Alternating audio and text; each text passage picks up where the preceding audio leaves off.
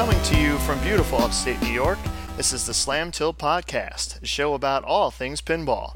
I'm Ron Hallett, and welcome to episode 14. In this episode, we will feature an interview with Scott, who is a fellow pinhead who me and Bruce have known for a long time. We've mentioned him seemingly every other episode. So I figured I'd ask him, you have any interest? And he said, sure. Cool. So, unfortunately, we had some technical issues in this podcast. Mainly, Scott called in. Me and Bruce, usually we use Skype, and then we record the conversation. So, Scott wanted to call in, and we hadn't done this before. When we had our previous guest, Tim, he actually just Skyped in also. So, I wanted to do some thorough testing to make sure there were no issues with recording this. And I actually did a bunch of tests last week, no issues, and we actually did a brief 5-minute test before we went live to make sure all three of us were recording. So, of course, after we were done recording the podcast, I realized that I was not on there. It recorded Scott, it recorded Bruce, but it did not record me.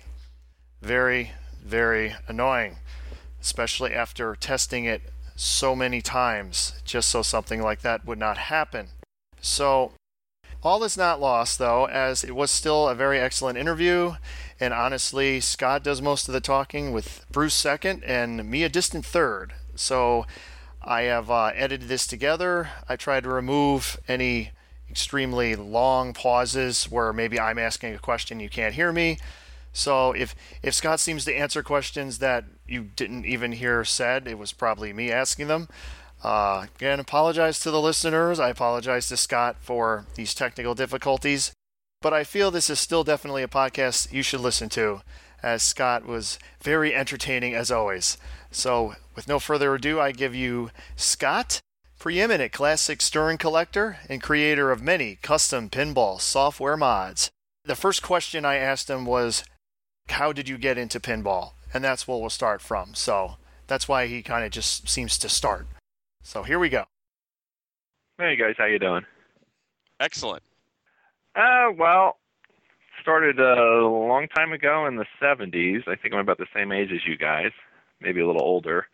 Went on a family vacation with my brother and my parents, and it turns out that it was kind of their second honeymoon. So my brother and I were given copious amounts of money and told, go amuse yourselves at the resort that we were at. Somewhere up in Massachusetts. So my brother decided to keep most of the money, which he's probably pretty smart, and he just played a single quarter in the bumper pool machine with some other kids that were there, and they would catch the balls as they were going down so they could play all down a quarter. But I saw a row of pinball machines on the side, and I said, I'm going to go play them. And I'm trying to remember, for years I've been trying to remember what game it was. It was either Flicker or might have been Hollywood by Chicago Coin. It had Laurel and Hardy down on the slingshots. I don't think it was Prospector, but I could be wrong. I'll never find out. But because of that, started to sneak off to the arcade all the time at my hometown mall. Winning games and selling them for quarters, things like that. You had to be very creative when you only got $1 for an allowance. I totally agree. So what was the farthest you ever drove your bike for pinball? Well, I lived in a really small town in central New Jersey, and it was basically a mile in every direction, and then you were basically in the boonies. So it was a mile. Well, I actually got a job when I was in 7th grade because I used to go to Spaceport in Quaker Bridge Mall. And at one point they put signs up on the machines. Actually, it might have been Oxford Valley Mall. I don't remember which. But they would put signs on the machine that would just have a price on the machine. It didn't say buy this machine for whatever price. It just had a price. So I'm like, I guess they're selling these machines. Didn't bother to ask anybody, of course. I think I was probably 12. And I saw, Paragon. And it said $400, which in 1983, that was a lot of money. So I actually went to the local antique shop, got a job dusting off all the antiques that were in the store for, I believe, $2 an hour. under the table. And I think I made it to about $50 until I just said, the hell with this. And then I bought all his Mad magazines that he had in the antique store instead. So it could have been. I could have had a nice Paragon machine, when I was 12. But I had no way to move it. There was nowhere in the house to put it. Just didn't get it. I do remember the Sears catalog always had in the back of it had the Alive machine, with Elvis or Emblink Humperdinck, whoever the hell that's supposed to be on there. And it was $4.99, $5.99, something like that, $600. So I begged my parents for that machine every year at Christmas time. I said, no, Graham does not have to give me anything. The grandparents don't have to put any money in. Don't buy me any of those clothes and shit like that.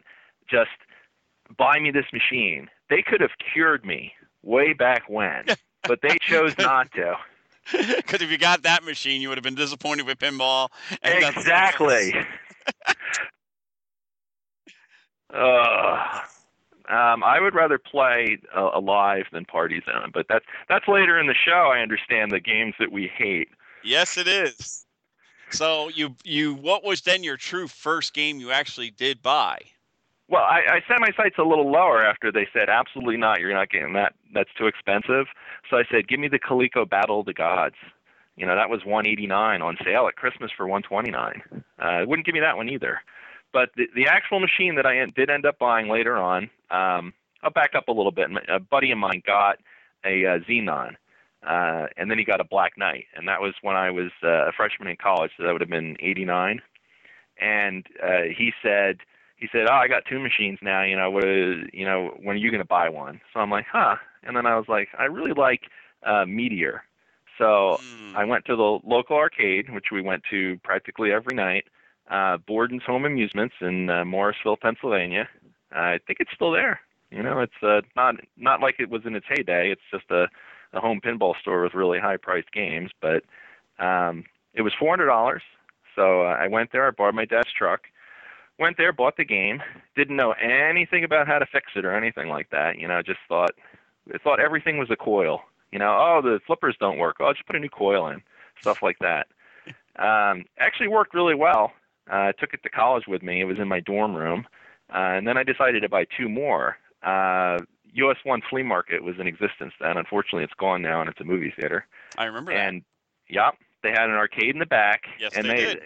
And it seems like they just had the prices on the machines. So I thought, hey, all machines are $400, because I go to the attendant, and I'm like, hey, how much for that Flash Gordon machine back there? And he's like, $400. So I'm like, oh, cool. I had a job in the cafeteria at Rutgers.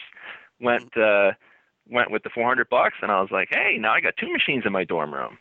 And then a month later, go back, and I'm like, wow, I've never played that game that's there in the back. The arcade wasn't really a working arcade there. It was more like storage for some operator, and they had some things that were working. So I get in there, and they have this gorgeous blue machine with mermaids on the back glass, Fathom. And I was like, wow, that game looks awesome. And I said, how much for that? $400. People are now rolling over in their graves, these newbies. Sorry, guys. No, they're probably rolling over in their graves because they're very happy that they don't have to play Fathom. But what? Ah! But we'll get on to that later as to why I bought it and why I sold it, and then I rebought one, and then I sold it again. So anyway, 3 games in the dorm room. I should send you guys pictures. I have pictures of all this stuff too. That'd be cool. It made the dorm room very popular, as you can imagine. I mean, sure, people could go down to the student center and play, stuff like 8-Ball Deluxe, Pinbot. Tetris was very hot the year that I went there, so everybody was dumping their quarters into that. But I made the mistake of not charging people. So as soon as they found out it was free, it got so bad that we had to put a sign on our dorm door that said pinball machines are broken or off, just so we could get some sleep. Yeah. And I did actually sleep underneath the desk. I had to move the bed in the room so that it was half under the desk where you'd sit. the other side of the room was, perfectly clear. My roommate was like, "No, I'm not putting any of that crap on my side." But, middle of the night or something like that, he'd be like, "Hey, Scott, are you awake?" And I'd be like, "Yeah." And he'd say, "I'll play you for $1, And a funny story, I had this guy, Bill, that lived on the floor, possibly the worst pinball player I've ever seen in my life. And he actually played Meteor and managed to get 10 points a ball for 3 balls. So the entire score on his game was 30 points. Wow. 1 slingshot and drain. That's it. Wow. Hit nothing at the top, none of the rollovers, none of the bumpers. Don't bother to flip with the top flipper. Don't come down through the spinner. Don't carry them off of one of the drop targets. 1 slingshot and drain. And there's a center pin in that game, so I actually still try to do it to this day to see if I can duplicate it, and I can't. It must have been just like kismet. I wish I could remember if he matched on that game as well. That would have been rather funny. That would have been very funny. But so now you have 3. Now we have 3 in I guess the dorm room was maybe 80 square feet. So, my dad had loaned me the truck to move the game down there. And then he's like, "Oh, well, you're going to need the truck to take it back, right?" And I'm like, "Well, I have 3 now." And he's like, "How do you have 3?" It's like, how they multiply? And I'm like, "Yeah, sort of." So that was before I knew about things like, strapping games down or things like that. So I wasn't going to move it, on their ass end like I would move today. It was just, fold the head down and, not even tie it down or anything. Just kind of throw it in the back of the truck, drive around. Yeah, at least I took the legs off.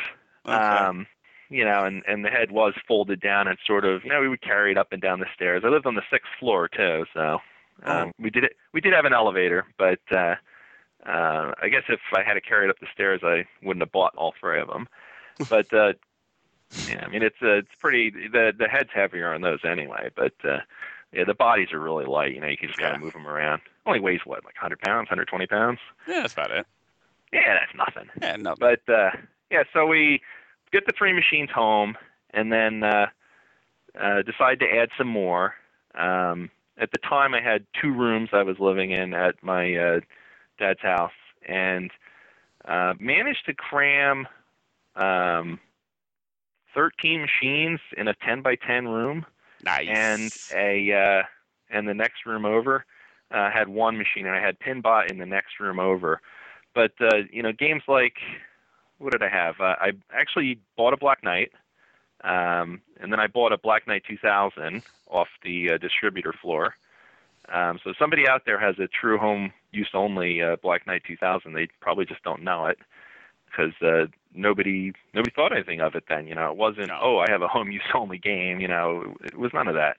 And put it this way, at the time in the late 80s, the preferred thing to clean your machines with, Novus didn't exist.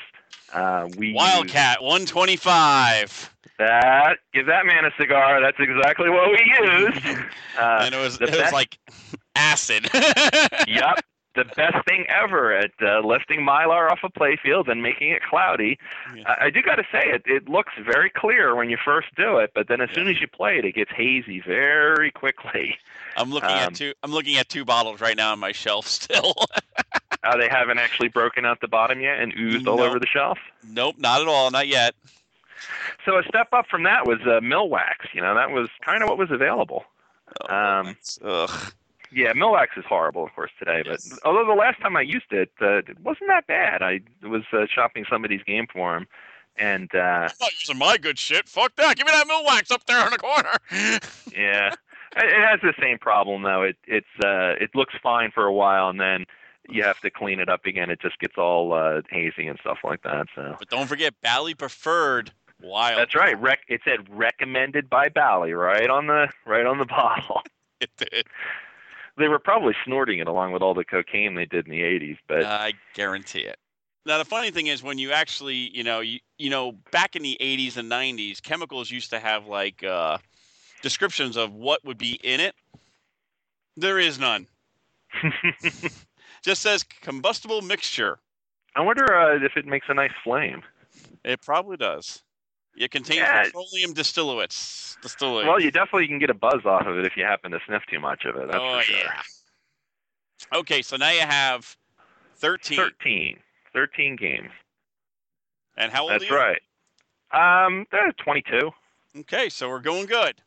Yeah, and I mean, I didn't think anything of it, and they were so close together, in a 10 by 10 room that I actually made a prop that you couldn't get the glass off because you could actually lean on the machine behind you and still reach the flipper buttons on the machine in front of you, long arms or not.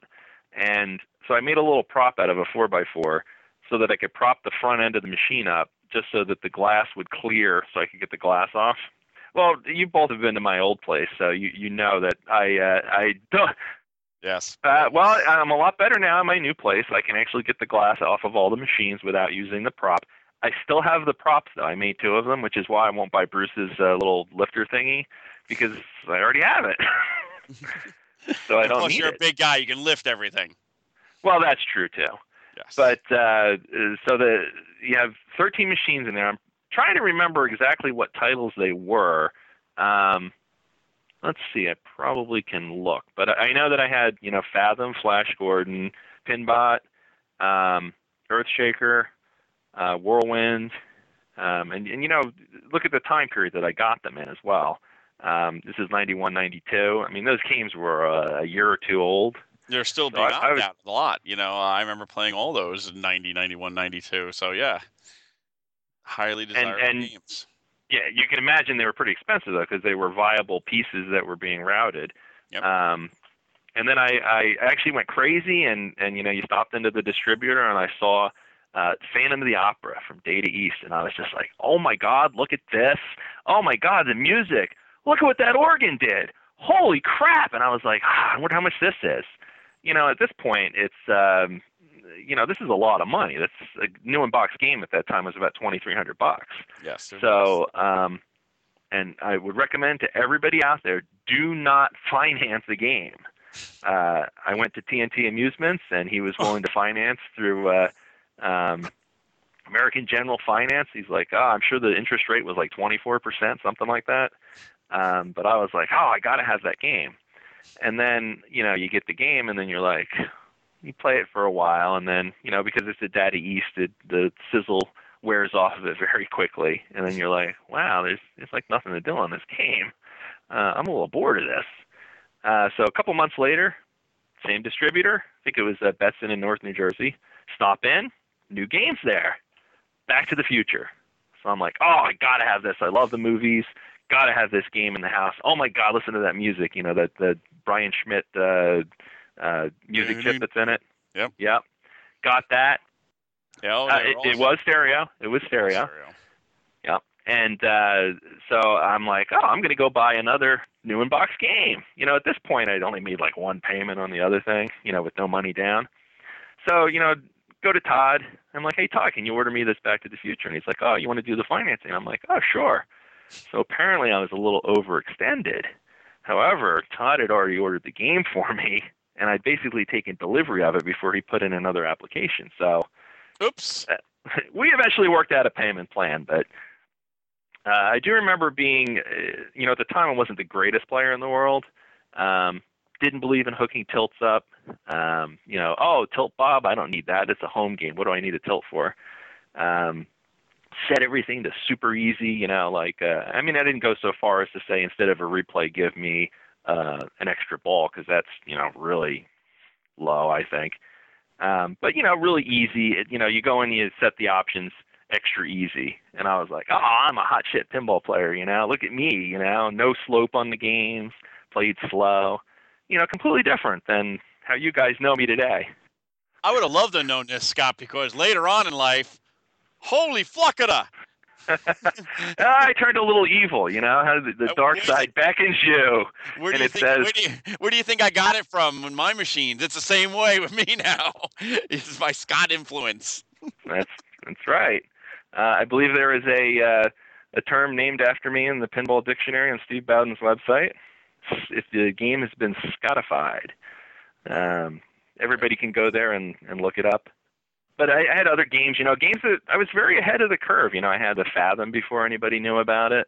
Had a, what's another game that everybody's like really hot on now? Usually it's stuff that, came out that they've made playfields for subsequently. Had a Centaur way back when. What else? Pharaoh. I actually bought Pharaoh before I bought Black Knight. So that was my introduction to TNT. I went there and I'm like, oh, I want a Black Knight. Your little flyer says that you have Black Knight in stock for $700. That's how much it was in 1990, even from a retailer. And so I get there and he's like, oh, well, we don't. He used to have a salesman work for him. The guy's name was Arnold. And believe me, this guy was a complete fucking idiot. He managed to break my friend's windshield because he was loading a Nippet machine into his car and he broke the windshield on the car. And, I go there to pick up well, first I get the Pharaoh because he recommended it. I never played the game, never saw it. I guess I saw it in the Silver Ball book, the Gary Flower book, but never played it. So I bought the game. It was only $400. So it's like, it's $400, cheap, right? Get it home, and I'm like, well, keep me in mind if you get a Black Knight. So, 6 months later, he calls. He's like, hey, we have a Black Knight here, because you're a repeat customer, and, if you're interested in trading something in, we'll take it back, or, we'll sell it to you for $600.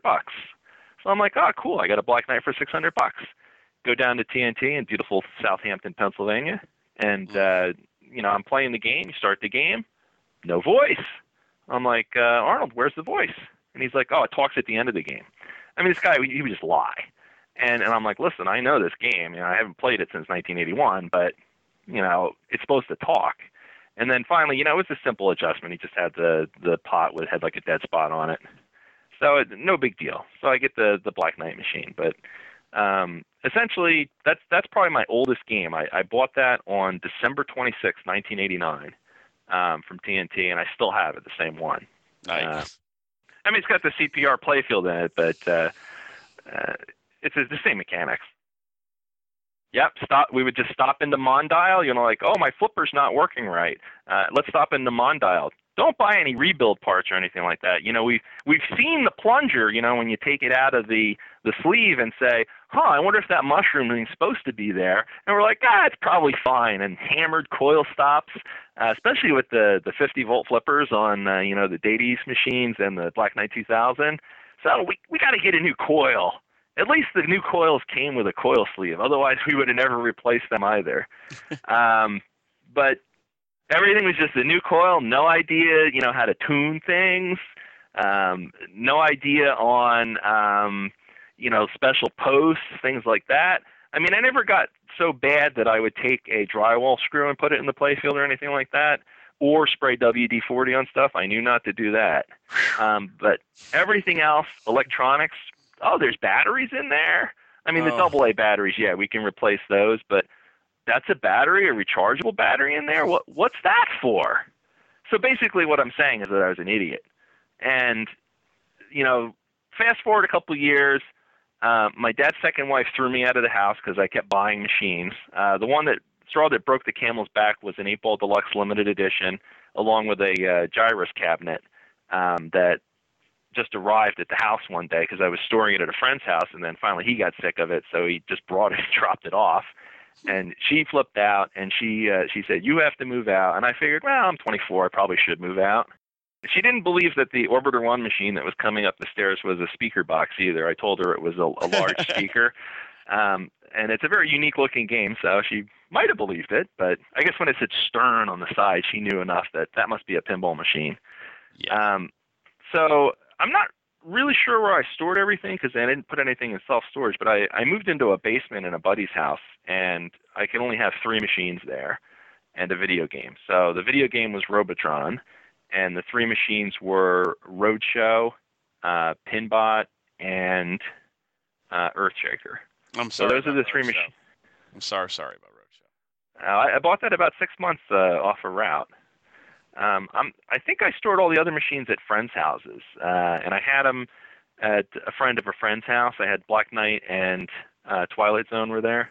Another one of Bruce's favorite games, I understand. But they called me one day, and he's like, hey, Scott, the Twilight Zone machine and the Black Knight machine, they aren't working. So I sent out the boards to this place called 2-Bit Score, And, it was $90 to fix the Black Knight machine. And it was, he said it said I needed a Fliptronics board for the Twilight Zone machine, so that was like $100. And I'm like, oh, okay. And then he said, well, when are you going to drop the money off? So I said, oh, okay. And keep in mind, up to this point, he hadn't told me they were broken. And I'm loaning him machines. And Twilight Zone at the time was about a year off a route. So, this is pretty early, mid-90s here. So I said, oh, okay, you want the money, huh? So I arrived there with my truck, loaded up the machines, and said, see you later. And he's like, well, wait a minute, why are you taking the machines? And I said, why should I pay to fix machines? You didn't even consult me to see what I wanted to do. You just did it, and you've had control of these machines for like a year. So I'm just going to take them away, and I'm not paying you anything. And it's kind of funny because that guy actually later on in life ended up working for Joe Kamenkow out in Las Vegas. But, kind of a weird coincidence. But at that point, still didn't have any room for it. Had boomeranged back to be living with my mom in her apartment. And the basement, we did have room to store stuff. So I kind of put everything in storage. I moved back in there, put everything in storage. The other buddy that had probably about 8 or 9 of my games, he was okay. He didn't send stuff out for repair without consulting or anything like that. But then one day, I'm home because we had a hurricane. I think it was in '98, and I get a call. Yeah, I get a call on the phone from him. He's like, "Hey, Scott, what do you want me to do about all this water?"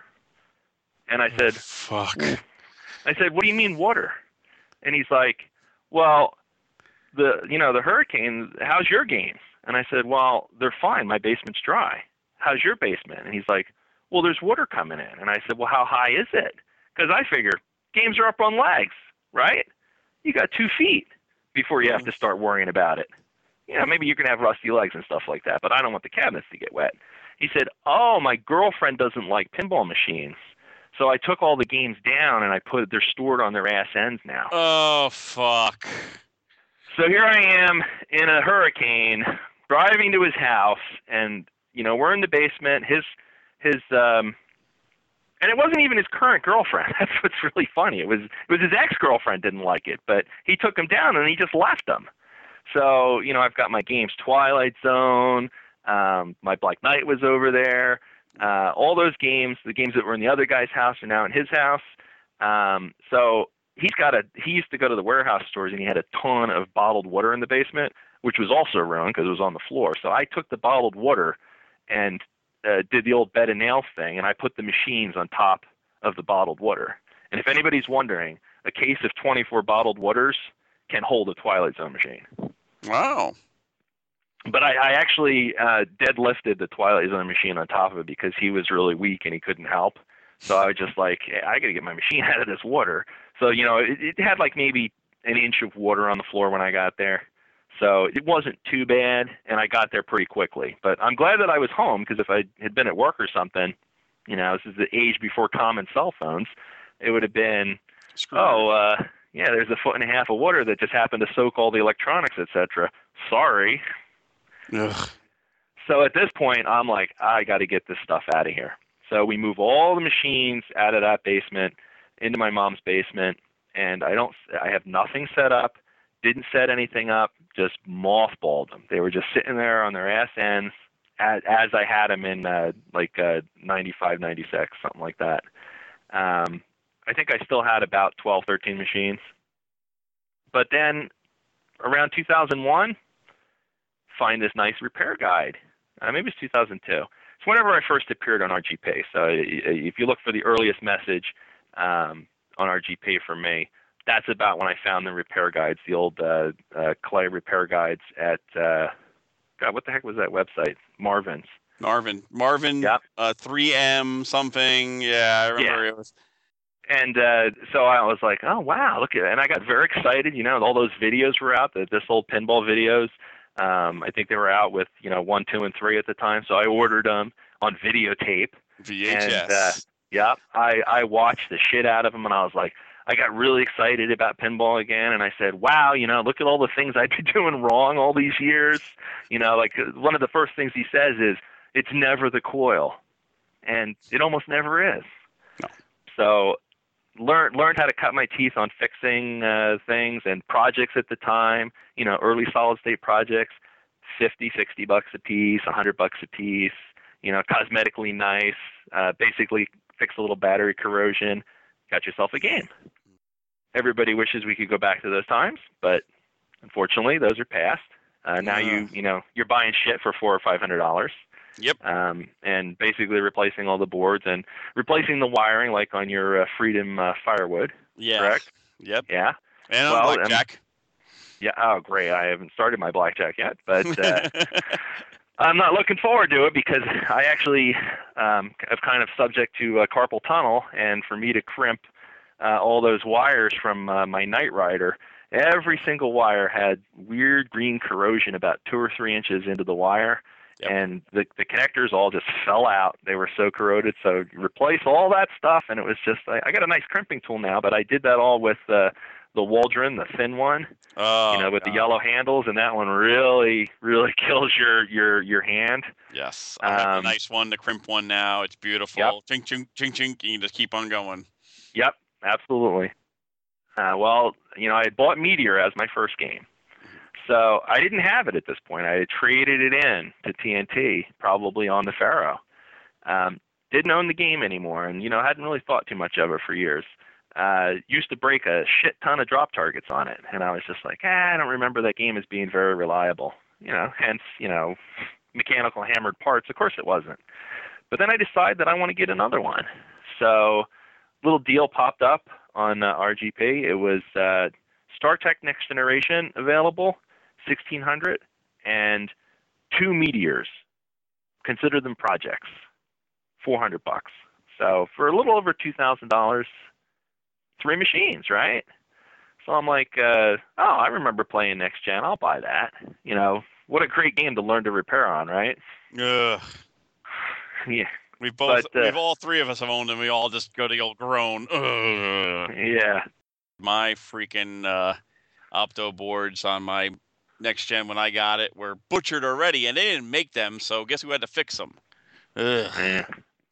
Yeah. Clive from Coin Op Cauldron? Not back then. Back then, Clive was barely, think about it. When I got my Next Gen, yes, there was. I was actually I was on RGP in 97, 98. I actually look back. So what does that tell you? Fucking old. Yep. But Clive might have not been around yet. He might have not been. Maybe, And the repair guides didn't exist either. So it's you had to figure out what the hell was going on. Yeah, luckily I was close to Betson, the same Betson you're talking about. He was only like 30 minutes from me. And, in Moonachie? Yes, he was. Yep.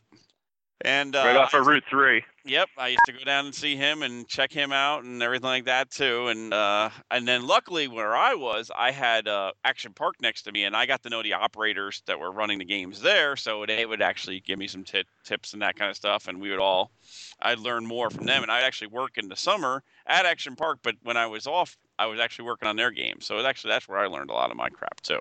See, I didn't even know that Action Park had arcade games. We went there as part of my dad's company. Took everybody there for a fun day.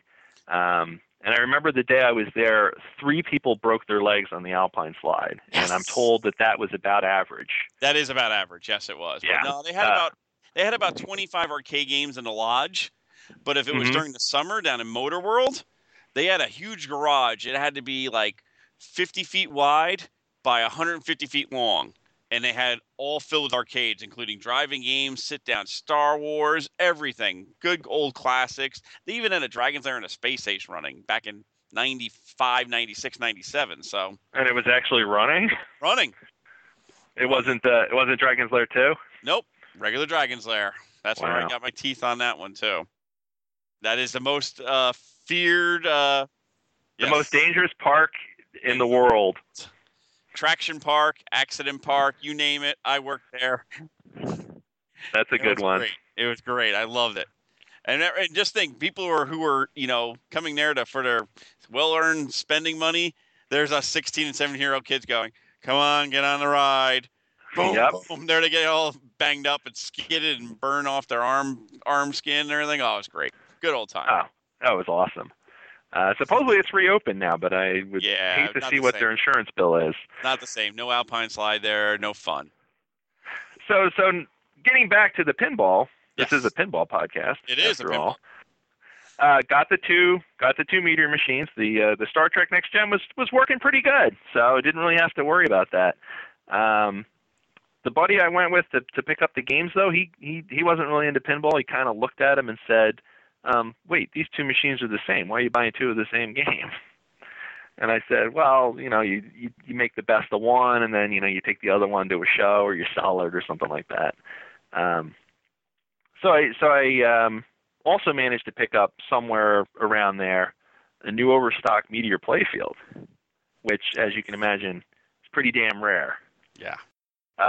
Hadn't really done a playfield swap, in the modern era at that time. I had totally torn down my Roadshow and Twilight Zone, and then I totally tore down the Star Trek Next Gen 2 in prep for this. But sometimes I lose interest in, what's going on with what I'm working on. So I'm like, I took it all apart and I started to clean everything. And then I'm like, I got 10 other games. I'll play those. I think the Star Trek and the Twilight Zone and the Roadshow, it took me about a year to put them back together. And I hadn't lost any of the parts. And I had started on the Meteor playfield swap by this point. And I moved twice, and it took 4.5 years to actually finish it. So your Centaur playfield, you've got a couple of years to catch up on me yet, Bruce. Yes. But did finally get it all together. But sometime along the line there, I noticed that there was a situation where you'd get a really good spin, and you'd be hitting some targets, and then the ball would drain, and then your bonus would count down forever, or so I thought. And I was like, that's kind of weird. And you could only notice this thing if you really have your game tuned up really well.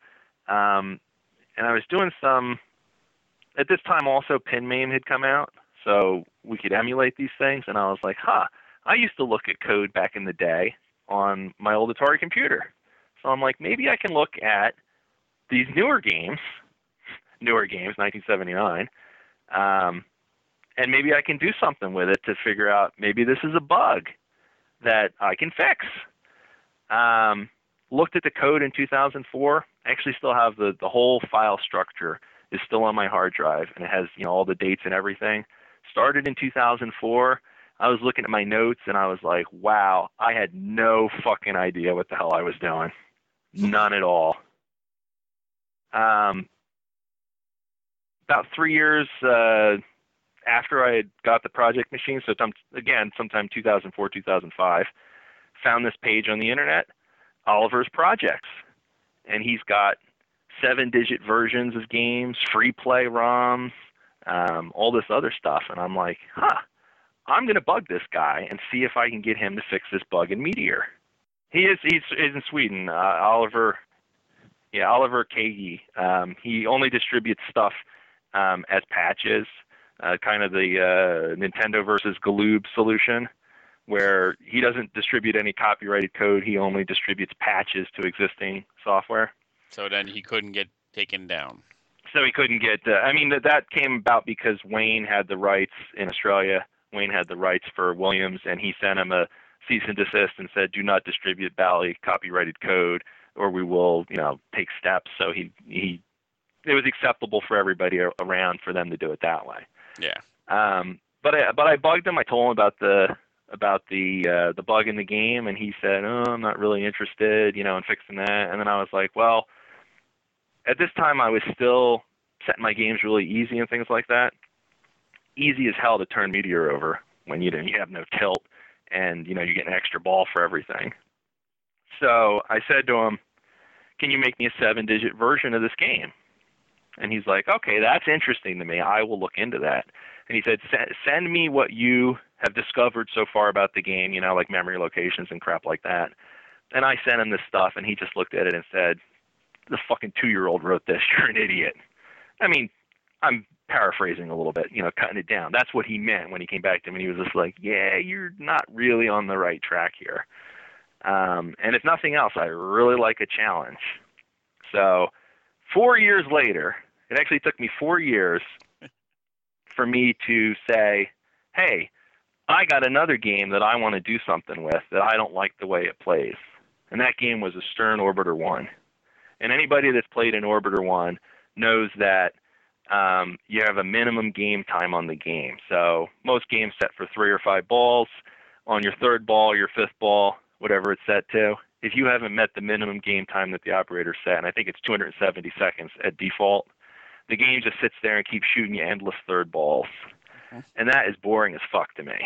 I mean, the game's cool, but I don't want to just keep shooting the ball over and over again. So I say, I'm going to get back into this hacking stuff, and I'm going to figure out how to make it so there's no minimum game time on this game. And again, looking back at what I did then, totally amateurish, no idea what the whole system was doing, just kind of interrupting it in pin main. I was basically looking for a timer. Anybody that's used pin main with the cheat, or the even just regular main with the cheat function, you can look for lives or values that change and things like that. I was tracing out all the software, trying to figure out, where's this timer? I'm just looking for a timer, And finally I found it. And that code is actually up on Internet Pinball Database, way back from when. And I look at it today and I'm just like, holy shit, no wonder Oliver said that to me. And I thought I had come so far in 4 years, reading books, playing around in the software, trying to figure out what it's doing. Just couldn't do it.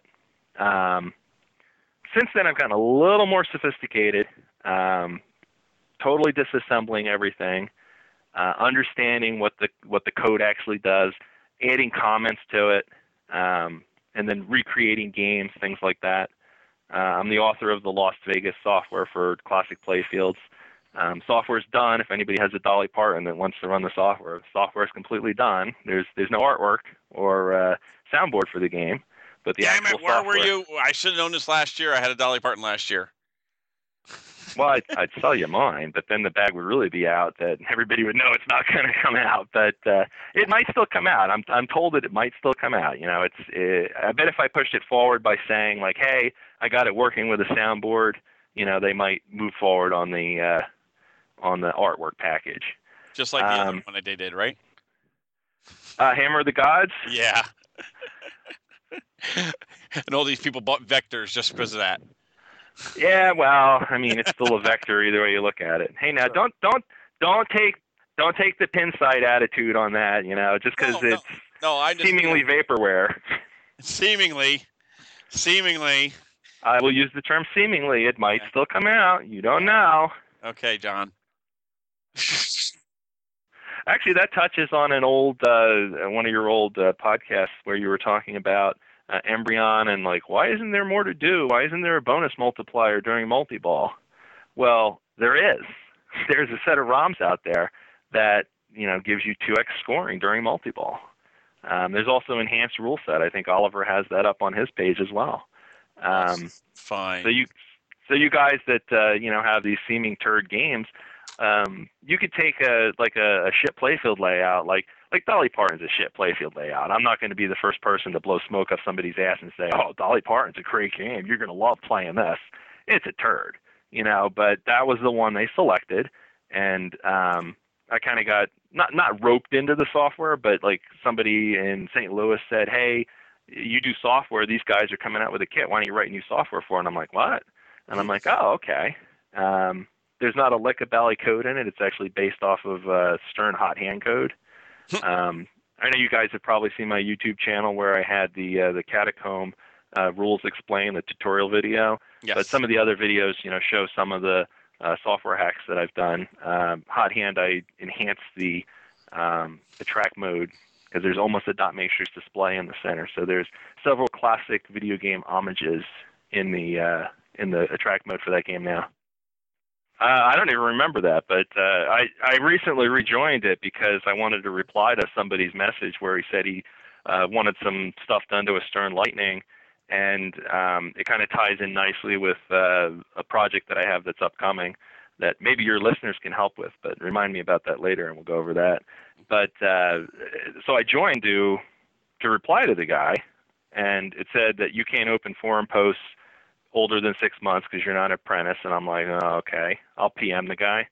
Go to PM the guy. It says, you just joined. You have to wait 24 hours or donate so that we prove that you're not a spam bot. And I said, well, I'll wait the 24 hours. After 24 hours, go to look for the message. It's not there. I can't find it. So, oh, well, if you're on Pinside, you're listening to this, and you wanted some mods done to your Lightning ROMs, email me.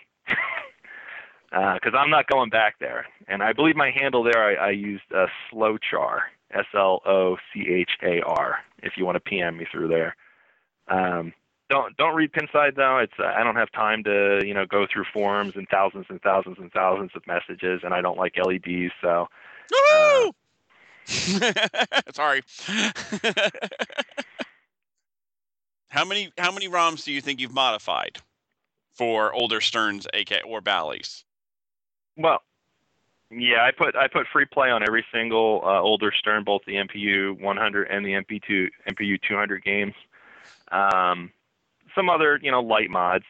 The original impetus towards doing the modding, as you remember, is that I wanted to fix that bug in Meteor. Mm-hmm.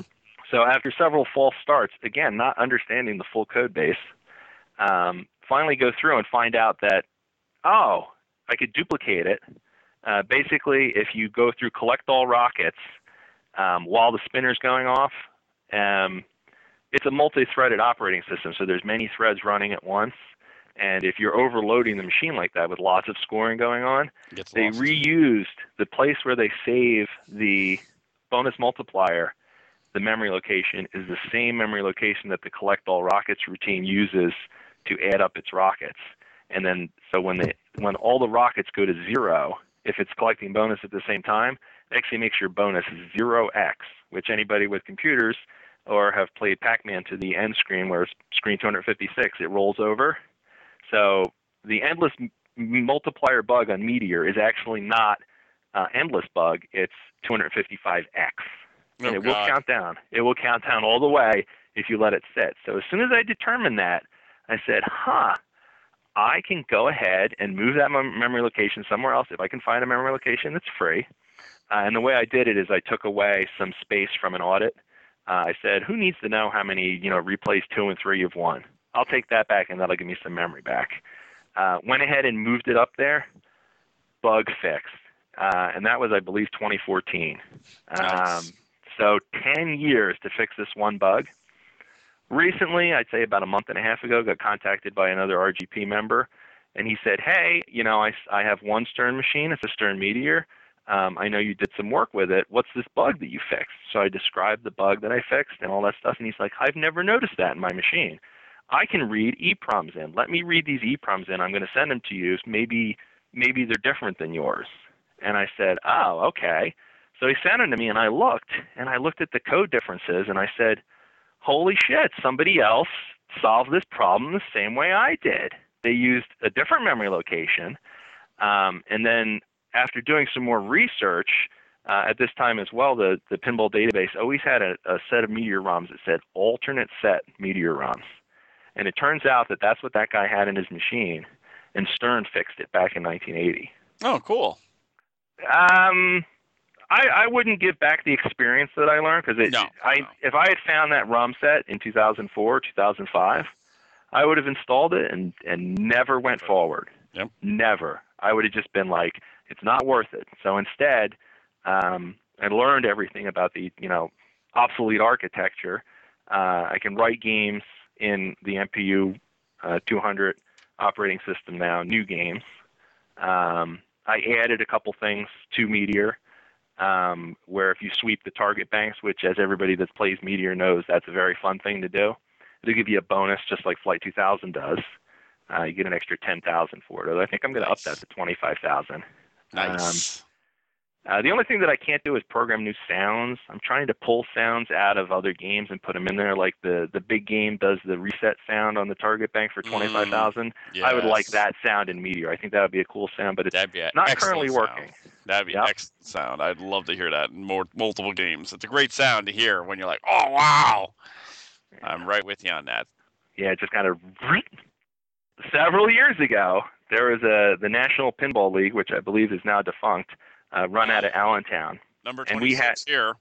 Yeah, I think I'm number 3 in it, or maybe I'm number 4. I don't remember who was the second and first, but we were at Castle Video, RIP, and we were playing the Tri-State Championships. I was the Pennsylvania champion because I had the most National Pinball League points, whatever the hell they are.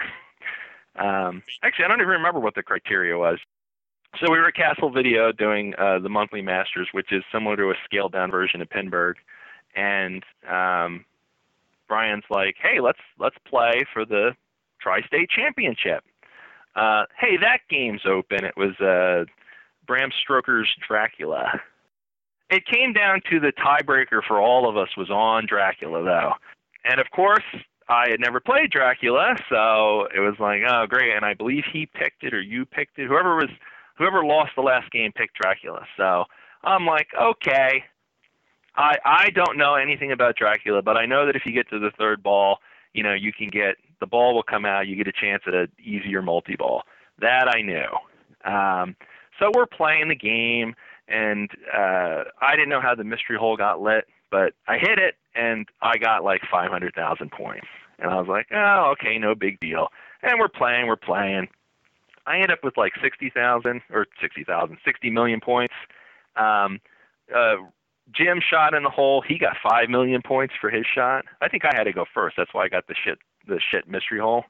And then Ron goes, and he goes in the mystery hole, and he gets 20 million points. Now, the final scores on the game, I had like 60 million. Jim had like 64 million. And Ron had like 74 million. So if he hadn't got that 20 million, he would have lost, and I would have won. I think I sound some bitterness there, I call collusion because I think I was kicking your guys' ass on the first 2 games, although not enough to obviously win outright. I never looked at anything with WPC games because there's all kinds of crazy shit that goes on with them and things like that. There's a website called pinhacks.com. It's very, very low traffic. You think RGP is low traffic now. At least there's like 10 messages a day on RGP. Although there might be more. I have so many people in my kill file, I don't even know. But the Pinhacks website, it's like 1 message a month. So I posted over there, anybody know how to fix this? And then somebody's like, no, but this is the way the system works, and if you can figure out what values it's expecting, maybe we can do something from there. Somebody else chimed in and said there's a bug in Dracula I didn't even know about, and it's in Doctor Who as well, that if you tilt while the ball is draining, you don't get any bonus. It's Futzenreuter's code. Yeah, he loved to ignore the operating system routines, and he would just kind of go off on his own way. Now, you can be very successful with that if your name is Eugene Jarvis. Eugene Jarvis is a master of, and anybody that's done any programming knows that you're not supposed to use go-to or jump statements. You're supposed to have like a nice program flow and use subroutines and things like that. Eugene Jarvis said, fuck that with firepower. He just came out and he's like, oh, I want to do this, but there's no code in the operating system for it, so I'm going to put it over here. That's why firepower is so big, because he added so much cool shit to it. Firepower is a great game. I know Ron has one. I don't know if Bally Bruce there has one. Probably not. Well, believe me, we're not even getting to the shit games level yet. But when I heard that last week when you were talking about Algar, and you probably just played it at York. That's why you were thinking about it. I was like, Algar. I like Algar. Actually, it's up at the Sanctum also, and there's a couple other places I've played it. I like Algar. Well, and our fans do too. Do they? Yes. Okay.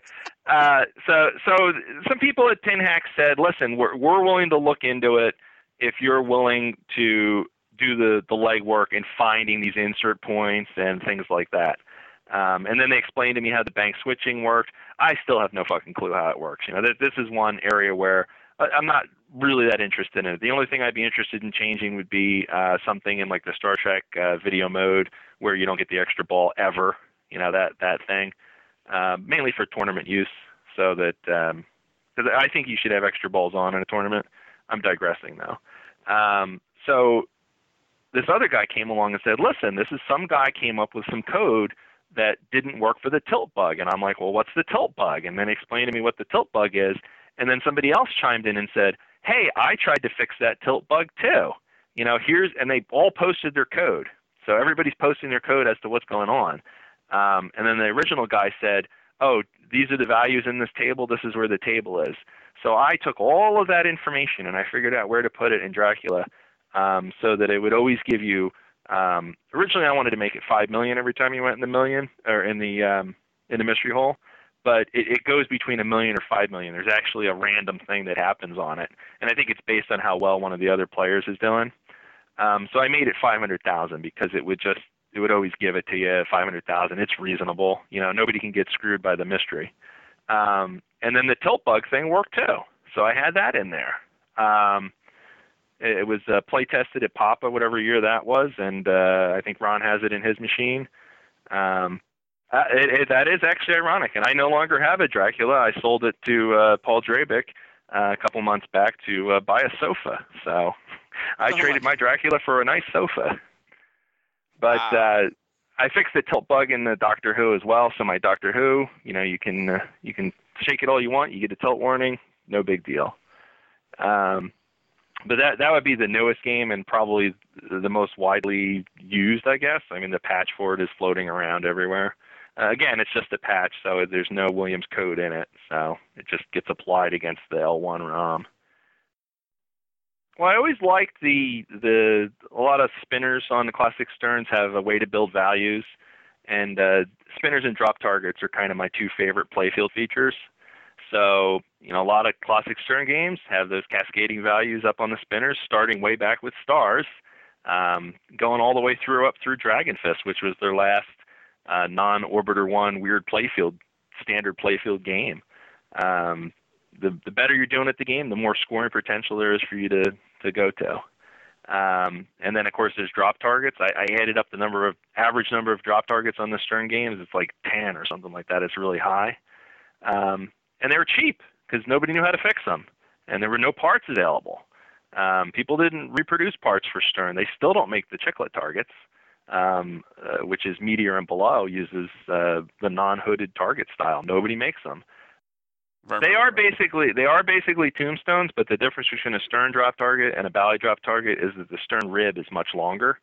So you can modify a Stern target to work in a Bally, but not vice versa. And it'd probably kill a bunch of people to know that, way back when you could buy Stern targets new, I bought a ton of them from US 1 Flea Market because they're the only place I knew that had them. It was a reproduction made in Holland, and I used to shave the rib off to use in my Bally machines. Nice. And boy, do I wish I had those targets back now. I no longer use new drop targets for Sterns because they brick like a son of a bitch. They're not supposed to. I've spoken to Steve Young about it. He says there's no problem, and you can't argue with Steve Young because he's always right. And so I said, fine, I'm not buying any more new targets from you. I don't give a shit if they're hot stamped or whatever. So I have a very large stock of used classic Stern targets, of which Bruce is aware since I just gave him 3 of them. But yeah, hopefully they work out in your 9-ball. I hope so. So I started to buy some more Stern games. People would post, and they were cheap. $300, $400. I got a Stars for $125. That would be the one that was known as Up Stars for people that had been at my house at that time when I had 2 Stars. But Down Stars is the one you sold to Steven, right? No, actually, Steve Keeler over at Rock Fantasy bought the Up Stars because that was the lesser of the 2 playfields. Both of which were clear-coated, by the way, just with Verathane. I did it myself in the garage. I did both at the same time. But he insisted on getting the backlash from my better backlash was the downstairs one. So I have the shit backlash in my machine. He has the better backlash with the lesser playfield. He just sold it. Did you buy it? Nope. Mr. Levy did. Oh, Crazy Levy? Yep. Oh, cool. Yep. So it's moving around. Yeah,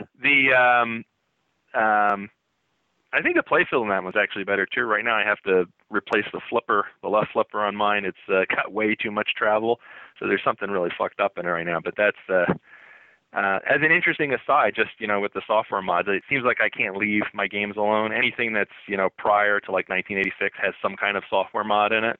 I actually went to Stars, and people that have watched Ron's channel know that he has my ROM chip in there now. It blank score, shows the high score to date before the last ball, has a little better of a light show. I don't remember what I changed on the light show.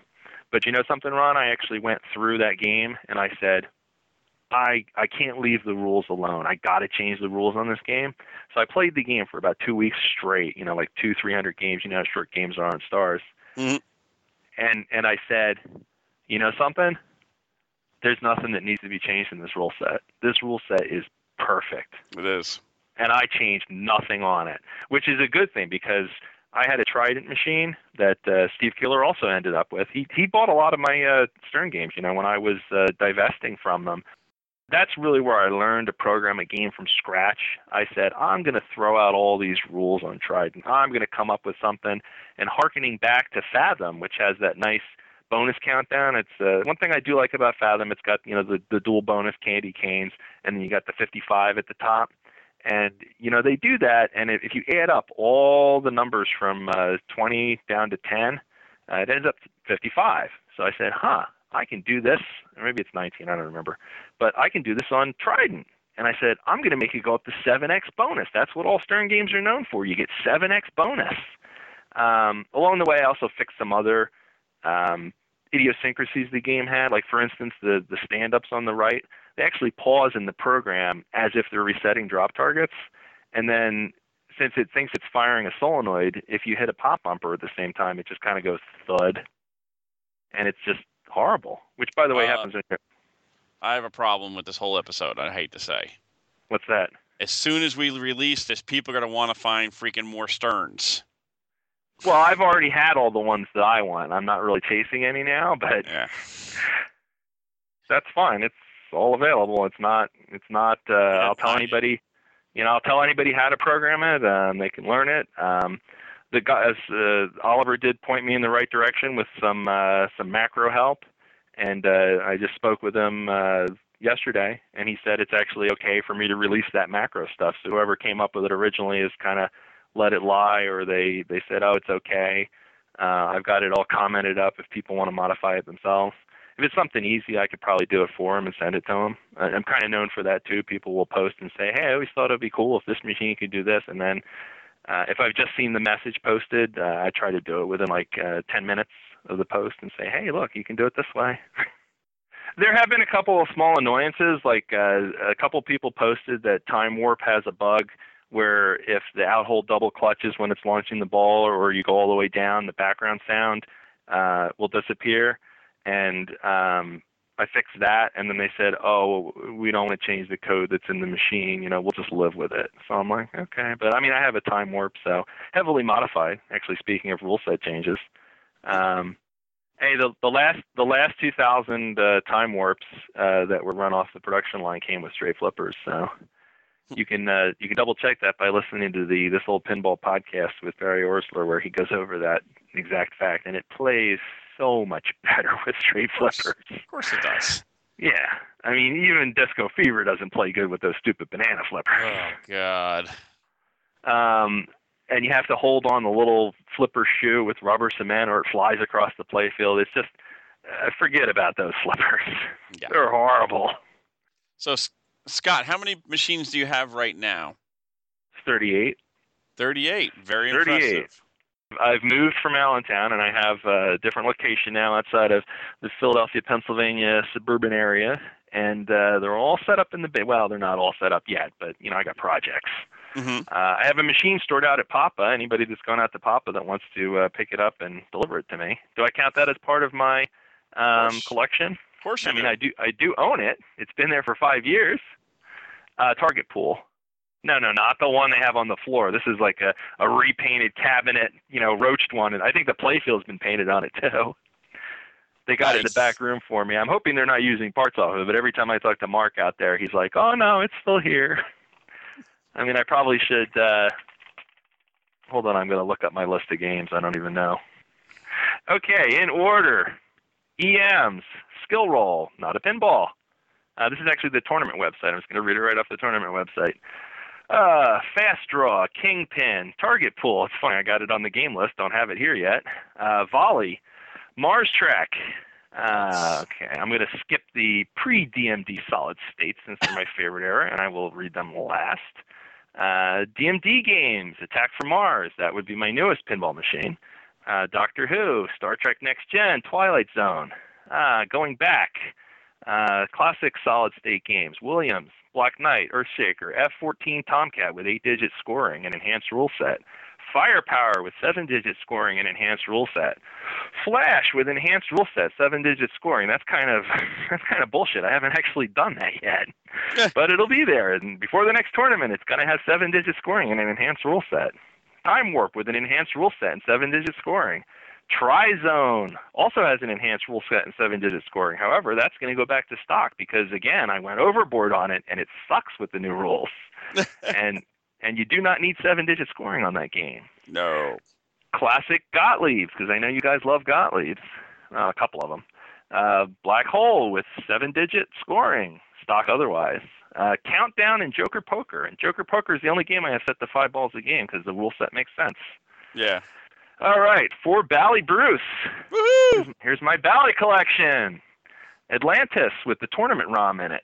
Blackjack with a slightly tweaked rule set. Bobby Orr Power Play, slightly tweaked rule set. 8-Ball, slightly tweaked rule set. 8-Ball Deluxe, Bug Fist ROM, and slightly tweaked rule set. Matahari with a slightly tweaked rule set. Is everybody seeing a pattern here? No, not at all yet. Keep it going. Keep the goodness going. Mystic with a 7-digit conversion, although God knows why. I know. And right now it's stock otherwise, but I'm actually looking into tweaking that rule set as well. Knight Rider with a very enhanced rule set. Paragon with a slightly tweaked rule set and 7-digit scoring. And then the classic Sterns. These are the ones that I have left. Now, at one point, I did own every single MPU 200 classic Stern other than Iron Maiden. Q doesn't count because it's not a pinball. And Laser Lord is one prototype, which may or may not exist. And Ali. Yeah. But so that was the whole collection, and then I had in MPU 100s, I had Trident, Dracula, and Stars, of course. The ones that I have left are Big Game with a slightly enhanced rule set, Dragon Fist with a Bug Fist ROM, Flight 2000 with an enhanced rule set, Galaxy with a slightly tweaked rule set and 7-digit scoring, Hot Hand with a slightly enhanced rule set, Meteor with 7 digits and a very enhanced rule set and a bug fix. Sea Witch, which is stock. Oh my God, I haven't changed anything on Sea Witch yet. And Stargazer with a slightly enhanced rule set. And Stars with a slightly enhanced operating system, but the rules are exactly the same. So not too many, but I kept probably the cream of the crop. I really like Sea Witch out of that list. Stargazer, of course, is great. Stargazer. Yeah, Dragon Fist is an awesome game. Yes. Flight 2000, I'm actually it's in the queue for a major software rewrite because anybody that's played the game, and this was actually the complaint the guy had about Lightning as well, and I did too when I owned Lightning. If you relock the balls, which is pretty easy to do on Lightning since it's just holes, your multi-ball's over. Yeah. That sucks, especially since it's so hard to get. Yes. So same thing with Flight 2000. And by the way, that deal on the Medusa fell through, Bruce, so no Medusa for me. No! Sorry. That's fine. I would not have had room for it. I am kind of at capacity now, so I'll have to start putting... I always find room. Ask Ron, I always find room. Yeah. And I have a Dolly Parton that's in the garage for Las Vegas. For some reason, I don't have it on the list here. But it's, because that's in storage. But no more games underneath other games. You guys missed out again. I had a big game underneath other games that I sold for $200. You missed it. You're going to kill me. Now we know. No, now we know. Now you know we are interested. So the next time you want to sell, you're just going to say, hey, let me call Bruce or Ron, and hopefully it's Bruce first, and we're good to go. Oh, yeah, Quicksilver was definitely a fun game, but, some things had to go. It's like, you got to cut, and it'll make Bruce happy to know that, even though I'm classic Stern nut, most of the games that went, they made room for those classic Bally's. I know you guys were lauding Blackjack a couple weeks ago. Blackjack is an awesome game. It is a And underrated, awesome game that most that's people do right. not understand. And for the rules, actually, the funny thing is, when you look at the rules for that game, they were really Hmm. based off an EM game. Yep. And to make it digital and make it work, the game just it's great. Absolutely. I agree almost 100%. And this is the percent that I don't agree. The randomness that see I'm big on not getting screwed over in a tournament since I got Yes. screwed over in a tournament. So a lot of the enhancements are so you don't get screwed over in a tournament. Now the dealer hand and the player hand, of course, start out in blackjack. They're random. They're totally random. And it's completely random. That's not fair because you can shoot up and drop into that dealer hole And get it right off the bat, and already have that's right. You multiplier absolutely X can. and 5,000 if you get lucky. That's right. So here is the tweak.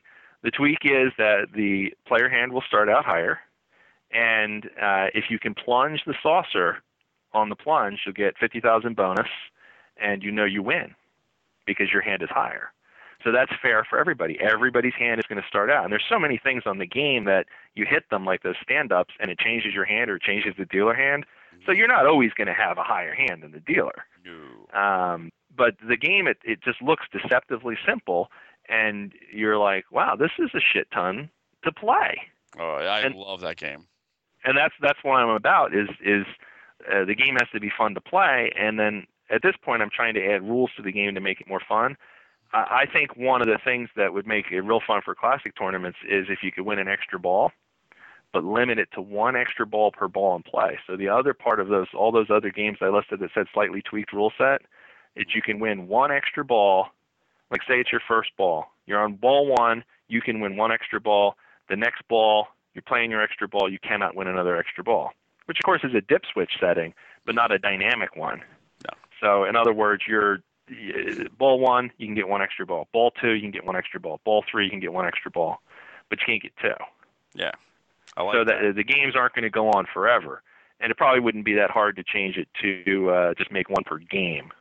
I used to do custom ROM builds for people, but these people know who they are. They probably don't know why they don't get custom ROMs anymore. So, breaking news, if they happen to listen to this podcast, the reason why you guys, and there's two of you, aren't getting custom ROMs anymore is because you never gave me feedback on ROMs.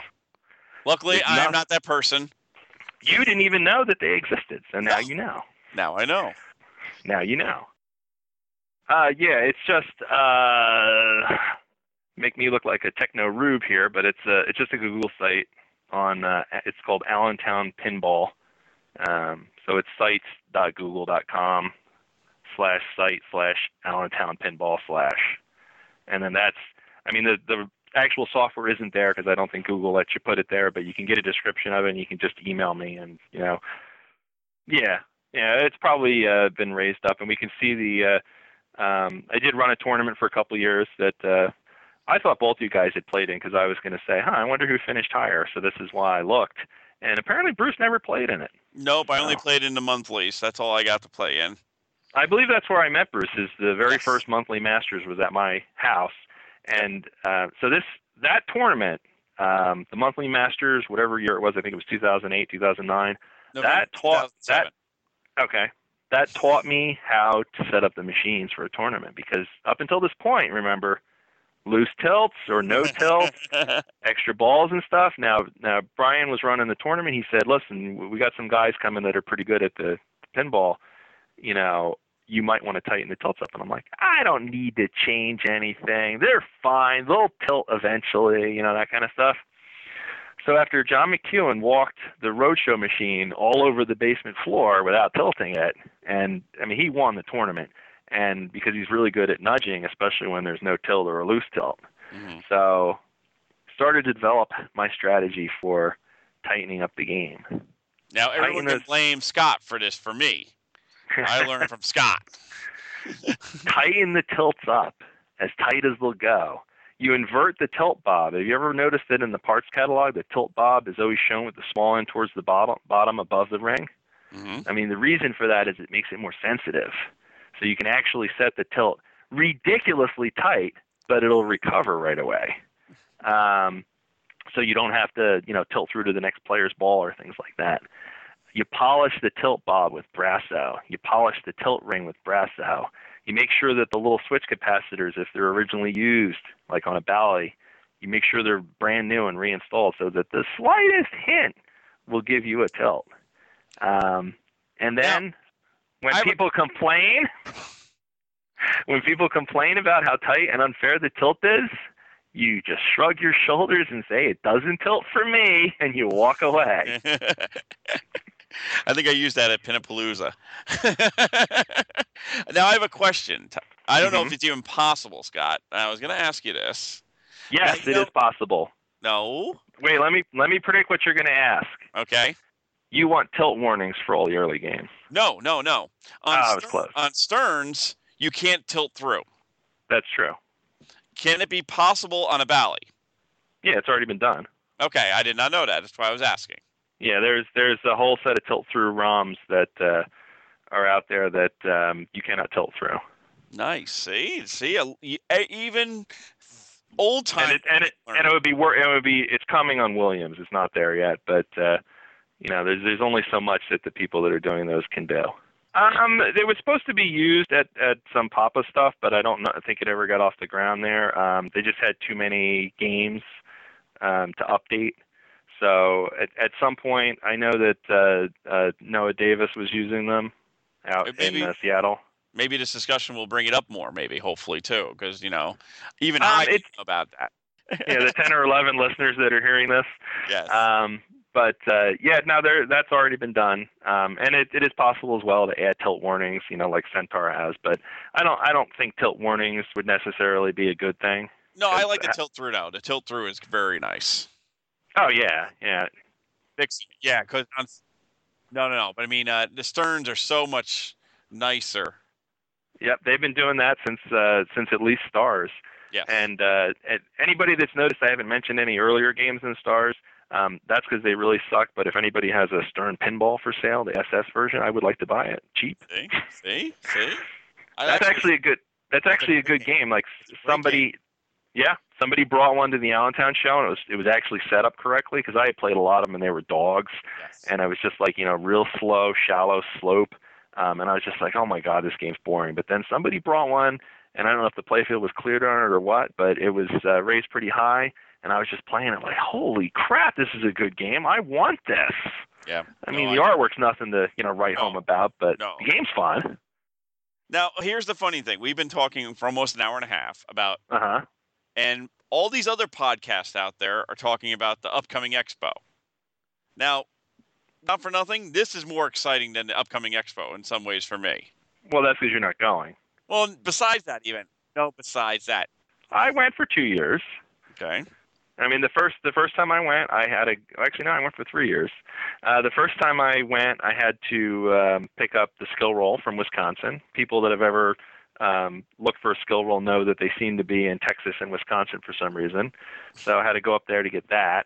The next year, I had to go and pick up a hot hand and a Williams Phoenix.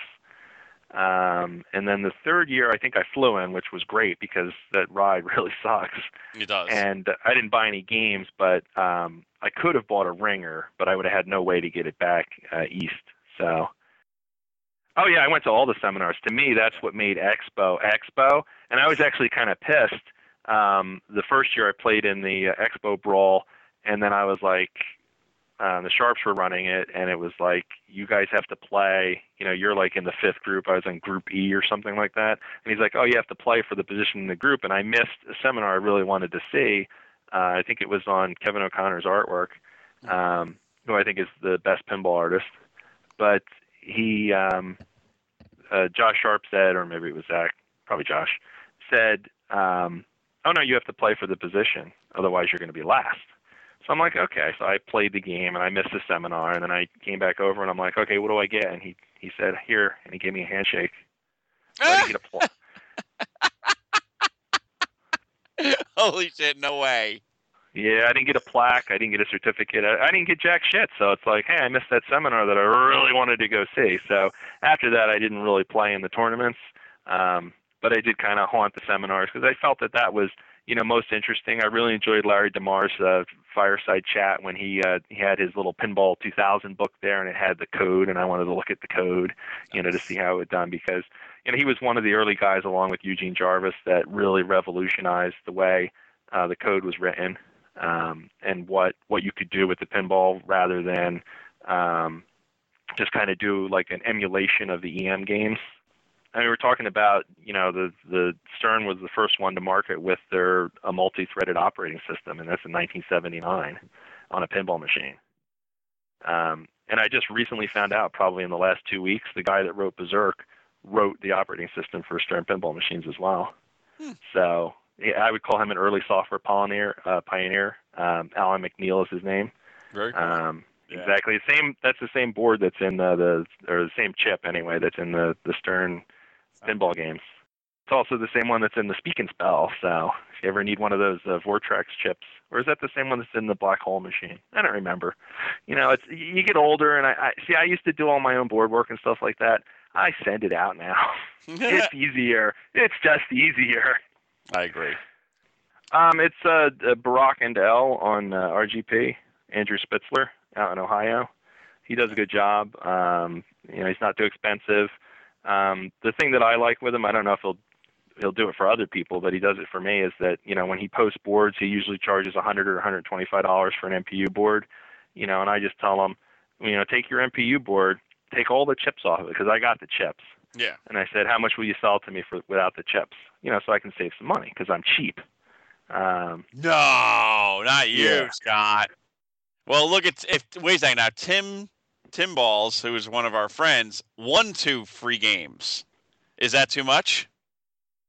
He got some games for free. Well, Ron did too, right? In his tournament, or this. No, he paid $75. Even I would pay $75 for a new Stern. Yeah, I agree.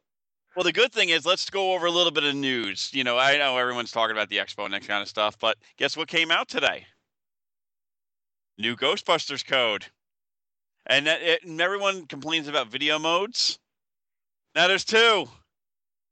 Great. Yeah, that's one part of the news. And second, what did you think of Alien? I am sitting in front of it. Is it on pinballnews.com? I can look at it right now. I think it is. Yeah, Martin's pretty good about getting the stuff up there, so let's take a look. Yes, he is. Plus, he's a big fan of Highway, so. Yeah. No, he doesn't have anything up there yet. Wow, I'm surprised. Oh, that's too bad, because I think Alien or Aliens is a great theme for a pinball machine. Yeah, it looks really good. I like the shots. It looks like it's going to have some flow to it. Now, is that the one that Nordman consulted for? Yes. So okay, so it was probably prototyped in Nordmanite foam or something like that. Probably. No, that's what he used. He used foam to. He builds everything in 3D. Yes. Rather than just using SolidWorks or something like that. Yeah, I think Jim actually had one of those foam at one of the expos. Yep. Well, the Zen Studios one looks pretty cool. I mean, I know that's video pinball, but that actually looks kind of cool. It's got the old upper left flipper there, a la Pat Lawler, to go into the sick bay. Huh. Yeah. That actually looks pretty good. The playfield kind of reminds me of Spooky's America's Most Haunted a little bit. Not much, but a little bit. So, as I said before, the funny thing is everyone's talking about Expo. We've been talking about it for weeks. 5 weeks now, I think, 6 weeks? Wall-to-wall meet and greets, tournaments, and seminars. Lots of playing. Not as much. I don't really play too much when I go to shows. It's one thing when I help volunteer at a show, like when I used to live in Allentown. I lived about 3 miles from the show location, so I used to always help out. And I used to play in the morning. They let you in there around 8 o'clock if you're working there, and that's when I would do all my playing before anybody was there. And then, as soon as that place is packed, it's just too many people. It's too crowded.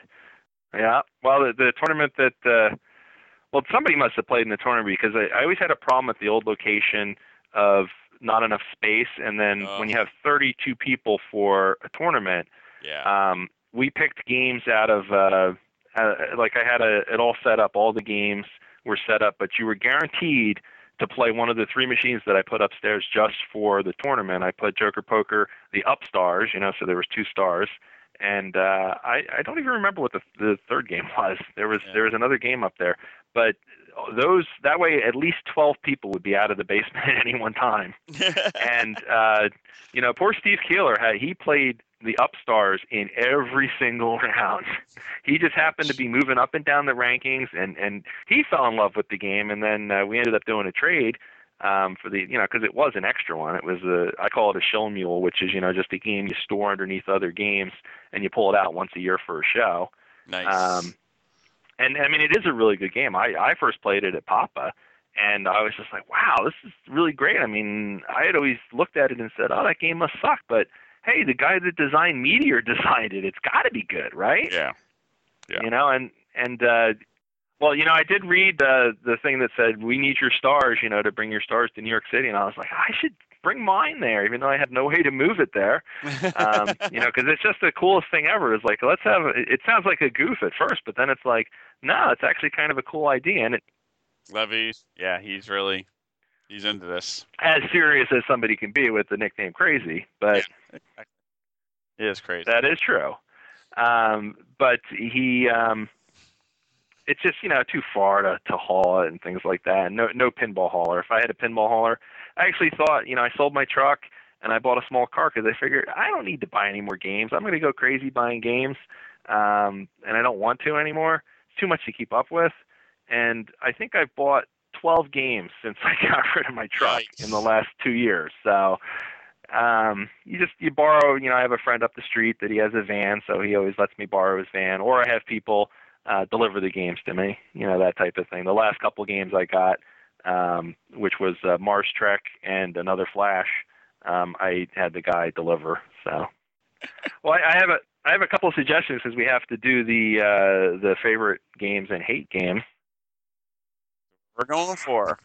Well, the first suggestion that I have to name Bruce's Game Room, because you guys are so into the out-hole wear on playfields. You already know where I'm going. I do. I think you should call it Bruce's Crusty Out-Hole. Oh, there you go. Because nobody likes a crusty out-hole. Nobody likes a crusty out-hole.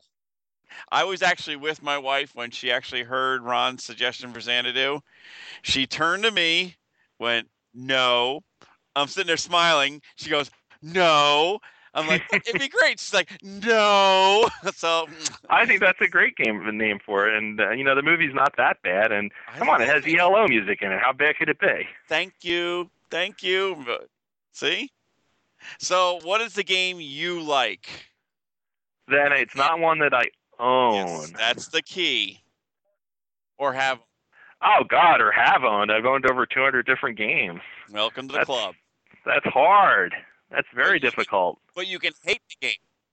Yeah, but you can hate the game that you have owned or even have in your collection. You can hate that way. Oh, I got plenty of hate ones. But the game that I've been chasing for a long time is Williams Hotline from the 60s. Okay. It's one of their single-player games. It's a sequence game that has a ton of buttons on the playfield that spell out hotline, which, as you can imagine, with EM technology is pretty difficult. But I always thought it was really cool. It's got a lot of pop bumpers at the top. Looks like a boring game, but I find it a lot of fun. I find them in shows. People have them for sale. For some reason, when I offer them $200 for it, they say no. I don't understand. Is that the one with the fisherman trying to pull? It is. Okay, I know the game. Yeah, it's a fun game. It's one of my favorites that, unfortunately, I've never owned. Probably because I don't want to pony up, the money. But just a really great game. Well, I've been trying to buy it for that price since about the year 2000, and it still ain't happening. People don't. I mean, the closest I came was $350. Somebody had one for $350, but it was really ratty, so I didn't really want to build a new cabinet for a $350 game, so I didn't do it. Okay, a game you hate. Now, yeah, let's go. That's right. We'll give him 3 right now. Okay. Well, first of all, I have a new category for your 25 levels of suck. Bring it on. This is going to be level 26. Ooh, Nice. It's a frozen turd. Frozen? As in, you'd rather be frozen in carbonite than play it. Number 26 is going to be added right now. And that game, despite Ron's best efforts to get me to like it, well, actually, I'll go to the one that I really hate, and that game is Party Zone. Oh. I am the person that you described in podcast 2 or something. I will take a 0 on any round that I am forced to play Party Zone in. Luckily, I'm retired from pinball tournament playing, so nobody can use that against me. But that game is just super suck. I never liked it when it was on location. I thought it was stupid. And it just has no redeeming qualities whatsoever. Games that I wouldn't put at that level as a frozen turd, but it will go one up to level 25 where I just hate it. And it's one of Ron's favorite games, and I think Bruce likes it too. Dirty Harry. I don't mind Dirty Harry. I had to grow into it. I used to be down in the 20s with that one. I watched Ron's 2-hour video on it, and I was just like, there's got to be something happening here other than him shooting those 2 damn ramps. And I was skipping ahead, and then I watched like the last half hour, and I'm like, oh man, it's still not good. I changed it, so now your number 26 is on there. Okay. Wow, look at that. What service. And then probably a third one that's bad is one that I mentioned earlier on, and that's Fathom. I mean, things that obviously you don't like it either, or you're scoffing at my low rating. At you.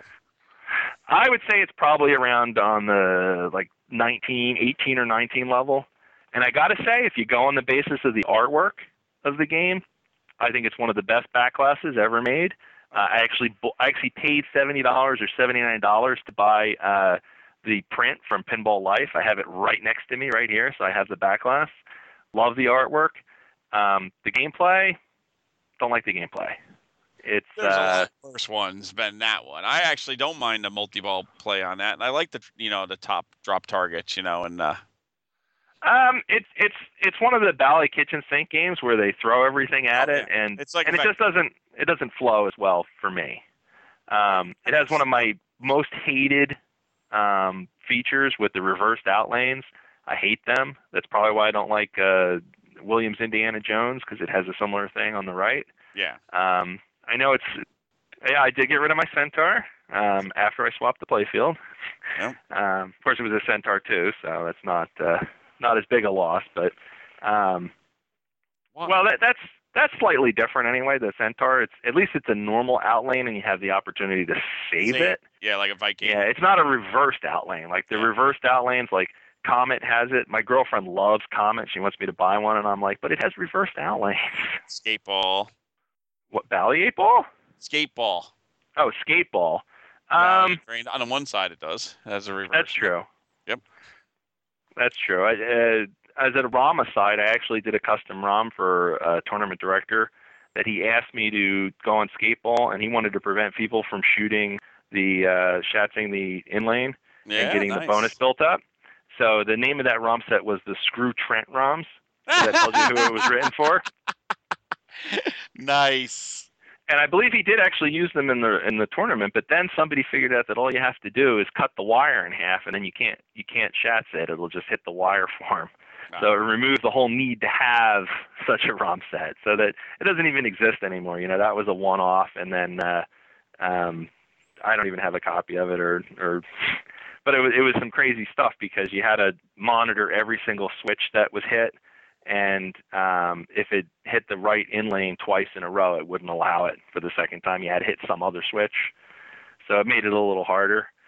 But I think tournament directors at this point just changed the wire form for that.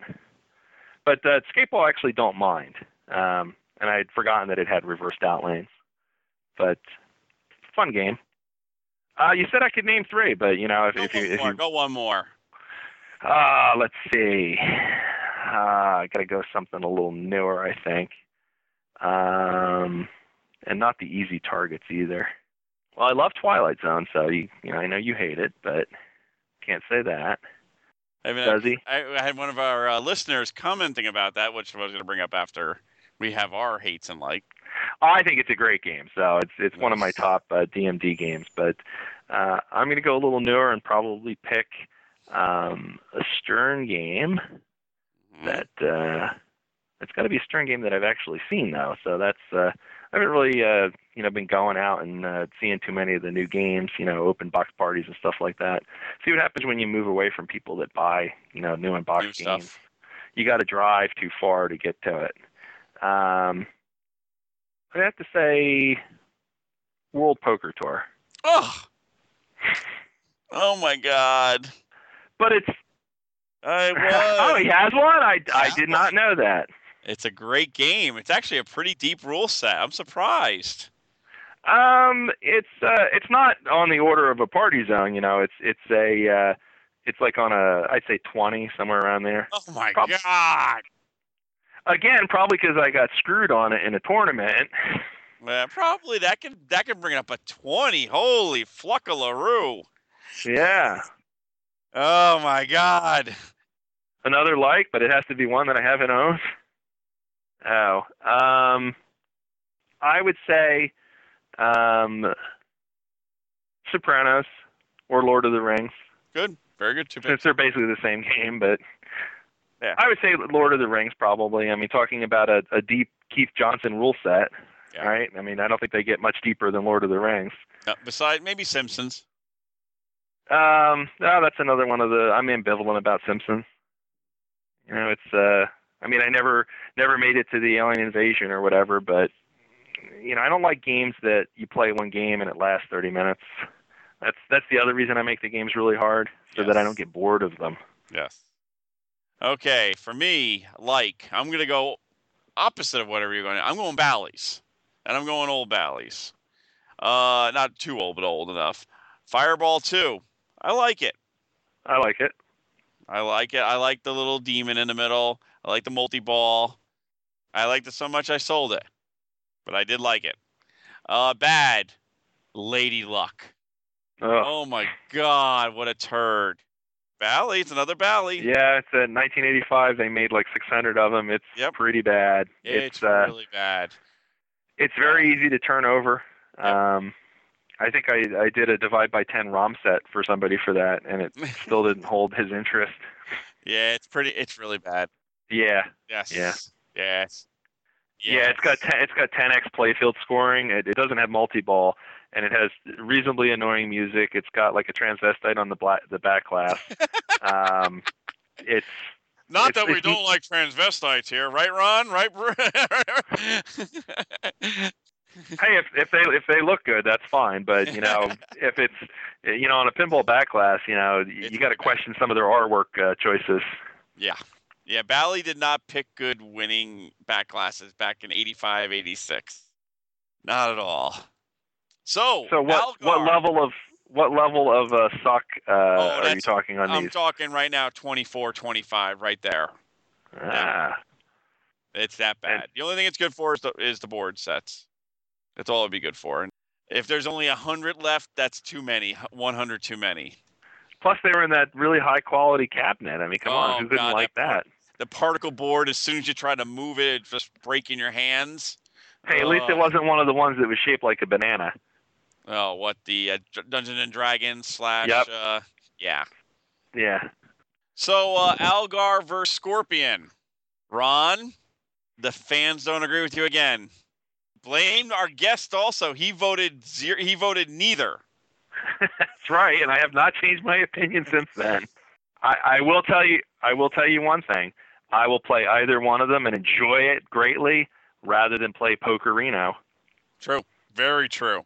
You can tell that I have really no taste anyway because I actually like Laser Ball. Yeah, that's hard. Yeah, that's hard to swallow. But, speaking of transvestites, right? Yeah. Ugh. But I have to thank Brett and Jim. Jim's one of our longtime listeners. He makes a lot of comments, and he agreed with me, and so did Brett. So thank you guys. I hate to say it, our fan base is really proving somebody here's got tastes, and somebody here goes with I don't know what. What else are we talking about? Frank busted our chops this week also because we couldn't remember his last name. Yes. So I have to then give the sorry, Frank, I suck at last names apology. And it seems like we might have a new listener in Albany for you. Tim seems like he's from Albany. He's new into pinball, and he's actually excited about seeing that there was a show from upstate New York, and so you might have another member of the Albany Pinball Club. So you started, Ron. You started to touch on some rankings there. So that figured that even though I am retired from tournaments, I figured I would look up my record versus you. Oh, I see. Oh boy. But I'm just kind of looking at I see Ron Howlett won. That would be your dad.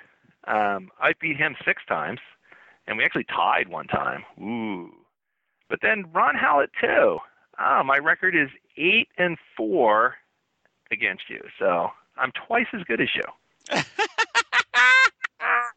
Yes. Yeah, but of course, if you look at my current rank, it says current rank 0. So because you haven't played in one tournament, and that's why. In the last 3 years, yeah. How about against me? I can't find you. I've played so many freaking people. I'm trying to. I have no tournaments that Bruce and I have played in together, which I know this isn't accurate. So no, it can't be accurate because I know. Yeah, because we played at Castle Video. Yeah. We might have to have another tournament, Scott, at your place to actually prove. No. It's not going to be 3. The last one, I believe, was 2009. So that was P-Twain 2. So adding on to that, we're in 2016. It'll probably be in 2017. So that would be P-Twain 10. Yeah, that would be P-Twain 10. I mean, it's not my fault you guys didn't show up for 3 through 9. Nice. A couple more things I want to touch on. Derek K messaged us also with a video showing Litz with Twilight Zone. And he said, why is there still no Twilight Zone love? Now, since we have somebody that loves Twilight Zone and still owns one, yep, he can give us the goodness of how Twilight Zone is so good. Mode stacking. Okay. Yeah. How many modes are in there? Oh, 22. How many are on the door? What? So like 22 modes. Yes. 22 modes. Is that right? Yes, it is. Unfortunately, yes. That was off the top of my head, but now, here's the funny thing. That's what I told him. That's the one thing I told him in the comment. I said, Litz is great. Litz is one of the best wizard modes you can get to, but it's not as good as Ransom in Black Knight 2000. No, of course not. Ransom was, when you get the first wizard mode, that's the best ever. But the problem is getting to Litz.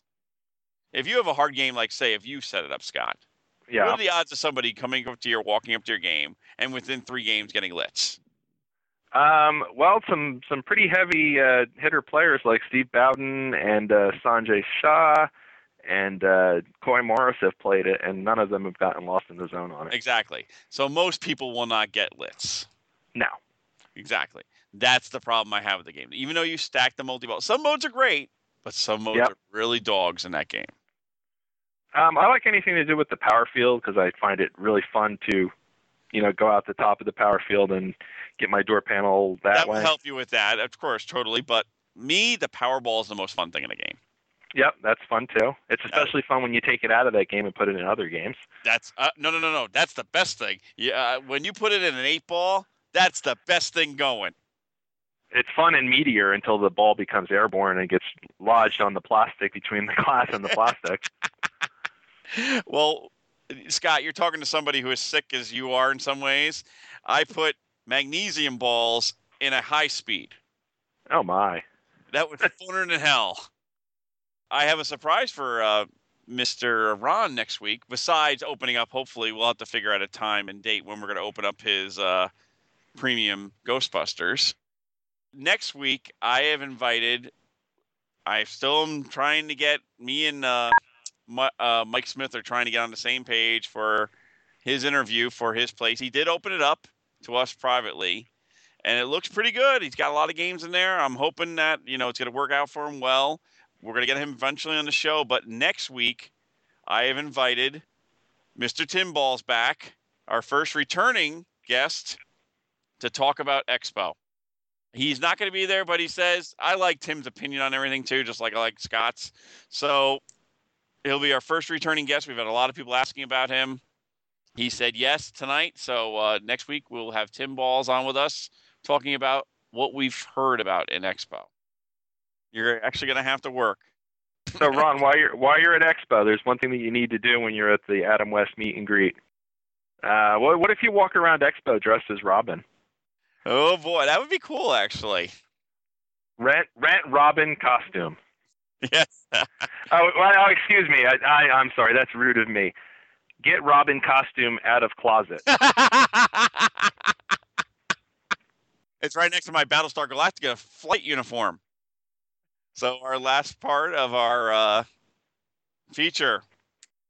But no, I think a feature that should come back would be the ability to sweep drop targets. Like there are drop targets on a lot of games, but they're just not sweepable.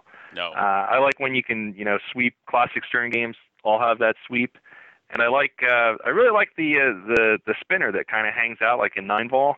But they have been putting that on games, so that's a good feature that they brought back. I just think it's really cool to see, like, hey, there's a little flag we're hanging out here, go through it. But hit me. Yep, like as seen on Iron Man, and doesn't Elvis have it as well? Yes. Yep. I've played Elvis, I think, twice, and I seem to remember that it had it. But drop targets that actually drop, nicely. No bricks, no big whatever Stern uses, like in the Itchy and Scratchy Hole on Simpsons, those huge targets. Don't like them. I like, and it's been used recently, but I still like it, and I like to see it more often, a time skill shot. So going all the way back from Medusa, where it would actually increase your spinner value, to like Lord of the Rings, where it actually, if you got the skill shot, you can do 1 of 3 shots. Or in Batman, you got to do 1 of 3 shots. I like those. And it has to be in the shooter lane, right? Yes. No. I mean, the Medusa one is really. Are you talking also like Fire? Where you got the thing going up and down. That could be actually, or even like Taxi, where you have control for your skill shot, and some of them are timed. Like the Medusa one, as you noted, first of all, it's really difficult to get all the Gorgons lit with it, and it can be potentially humongous in that game if you just whale the spinner. Oh, I know. That's what's so good about Medusa. Repairs. Boys, what'd you get for repairs? Me, nothing. Didn't even work on Centaur. Well, I am on vacation this week, so since I moved to the new house, everything worked, and I had to wire the house up because no house has enough power for pinball machines. Never does. Wired the house up pretty quickly, and I actually, I think I moved in April. I was officially in June, and I had everything up and running by August of 2013. Had a party to make sure that all the circuits were going to stay up and not sag, and you guys, I didn't know you guys drove so far, so I voted the. Well, now I know Bruce is crazy. I always suspected it, but now I know for sure. I mean, yeah, I drove into Canada once to get a 9-ball machine, but that's the furthest I ever went. Nope. But as far as repairs go, I just got my Mystic. Was actually the last machine to be set up here. So I guess I didn't have everything set up in August, but that was the last machine, and I had to replace the right flipper switch because it actually was welding itself together because it was so worn. Failing that, I've been putting NVRAM in all my machines, and I'm cleaning everything off in anticipation of parties and tournaments. Nice. I am going to be down there. The problem with tournaments at this point, it seems to be scheduling them. Yeah. It's hard. So that the people that are in the area or slightly outside the area that might want to travel might say, can I stay here in New Jersey and play at 8 on the break? Or do I go to New York to play at Reciprocal or the Laundromat? Or do I go to Scott's to play his games that have been, locked in a vault basically for the last 4 years? But Zach will be coming over tomorrow to work on Centaur. We're going to finish that up. Yep, and he already talked about Steve Bowden, so we're good with that one. Centaur destroyed. Yes, it's ready to go into its slot. That's a couple more So switches. here's a trivia question for you, Bruce, since you own the game Centaur. Yes. When does it say 5-side award? I don't even know. When does it say it? It's in a very obscure part of the game. When you press the sound test button on the Squawk and Talk board. Oh, really? Yeah, it's not. It's an unused quote in the game. I'll have to listen to it when I power it up tomorrow. So Scott, Ron, you got your work for next week. Well, at the show and everything, I want you to figure out time to do that too. Don't forget, you're going as Robin. Yes, I know, Robin. Ron, Robin, we're close. Yeah, it's pretty close. You're the sidekick that didn't make it. Don't worry. The next couple of shows are going to be fun for me. Next week I'm going to be in Atlanta again, and the week after I'm in Atlanta, so I have to do it from the hotel both weeks.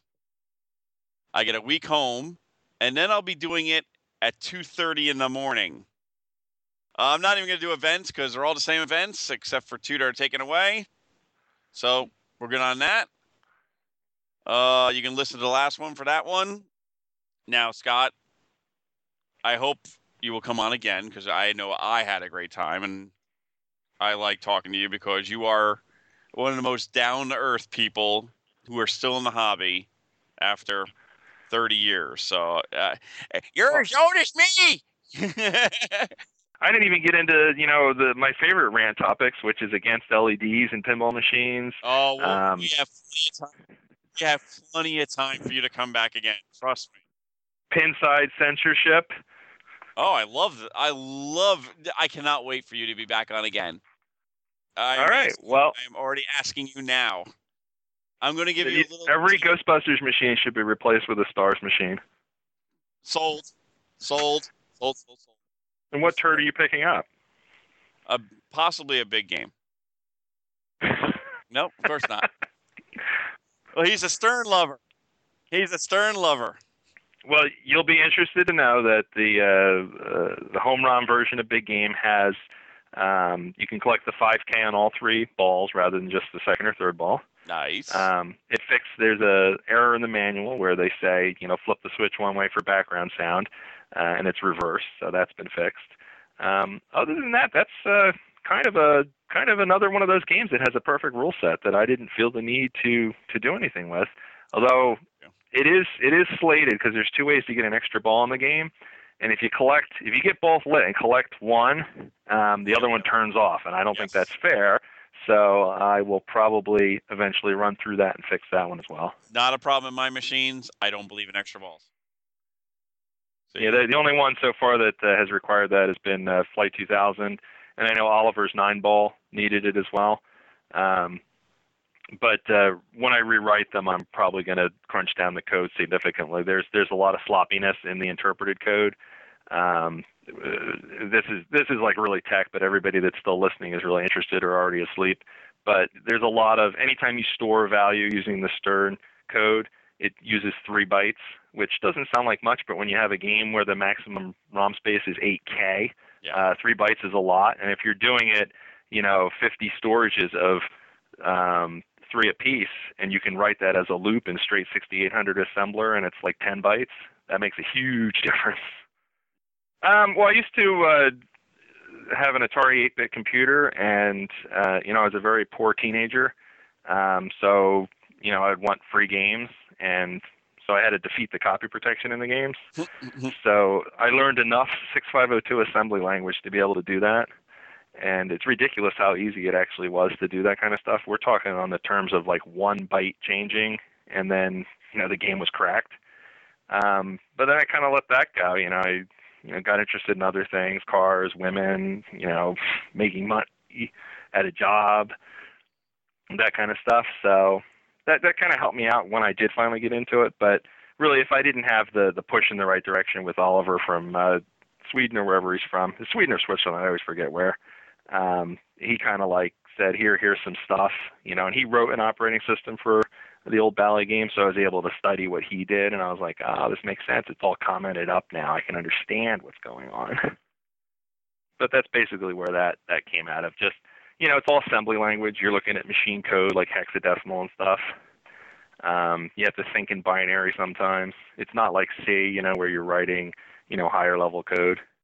Yeah. Well, it's mostly to debunk what people think is happening in software. Like there's some guy that insisted that Bally Gold Ball doesn't flash 7 times while it boots up. So I was nice enough to post the commented code for Bally Gold Ball that it says, see, this is where it flashes the first time, the second time, the third time, the fourth time, etc., all the way up to 7. So he was basically just mistaken. I'm not sure why his game didn't flash. Maybe one of them was running together or something like that. But a lot of people blame software for things that it doesn't do. Like there's people that say, oh, 9-ball software is horrible. And it actually isn't. It's the playfield hardware that's horrible. It's the trough switches and the lock switches. The lock switches get divots in it. Flight 2000 has the same problem. Actually, any Stern game, 9-ball doesn't have a ball walker, but any Stern game that has one of those ball walker mechanisms in it, eventually you will get divots where they stop, and there's nothing you can do about it. Maybe put a protector on the slot if there's room, but other than that, you're going to get divots in it, and it's just going to hang up there, and as soon as it loses track of where that ball is, you got lots of problems. Well, he has to get his drop target working first. I understand. Yes, so. I know. But I'm going to have Ron coming over, so that'll be good. Good help. Well, it's a simple twist. They are adjustable, unlike the Bally ones. So you can twist the rod, and the rod probably has an egged out hole in it. Additionally, if you find that you need it, I know this sounds like a hack, but put a thin piece of cardboard underneath it. It'll hold the target up a little bit. That'll help it out when it's resetting.